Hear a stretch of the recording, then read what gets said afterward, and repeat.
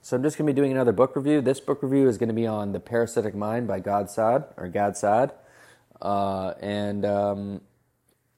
just finished this book yesterday, and it is very interesting. It offers a lot of things that you kind of know about, but with an interesting turn and a deeper dive into the perspective.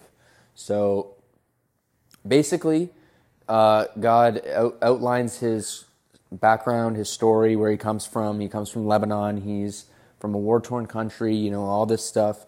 That he goes through a really rough childhood and sees a lot of bad things going on, and a lot of corruption, and a lot of ways that people thought in his country, and things that they would do just because of the way that the government and the way that the culture was situated in that area in Lebanon at that time.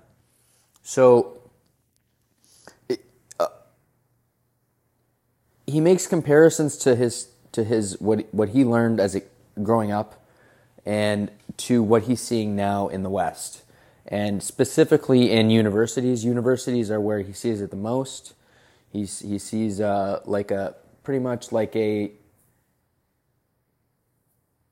inability to rationally think and reason and back your not back your thoughts up, but consider the most obvious things. He points out probably the most obvious things that you could possibly imagine, and he takes a real life example of some way that it's been looked at today in our world today, and he really just outlines why it is so outlandish and so far-fetched that this could even be a possibility of a way that someone could think.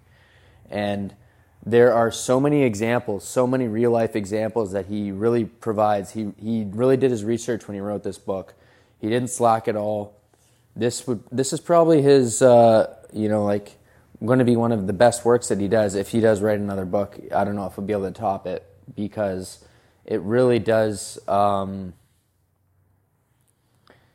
It really does capture what is going on in universities and how hijacked the system has become by social justice warriors, and how the social justice warriors have taken over, and they're doing all this, the stuff that isn't in line with so much even what they're claiming to say it is in line with.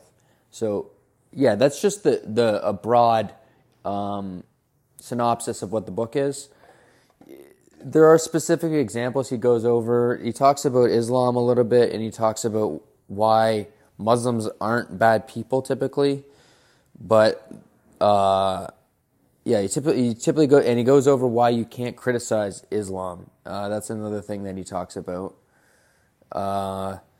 And what else? A lot of the similarities. It's a lot of similarities between the war-torn country that he grew up in and what he sees today. And he also points out a lot of advice at the end of the book on how to approach this stuff. He kind of gives a little bit of a solution, and it's pretty cool. It's not a bad book. I would definitely pick it up and read it if you had the time to read it. You might, if you're already deep into this stuff, like you're deep into counterculture and all this kind of stuff, it's good for you to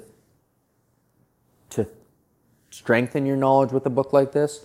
But if you're not very familiar with this stuff, it's going to be a bit of an awkward read, I'll tell you that.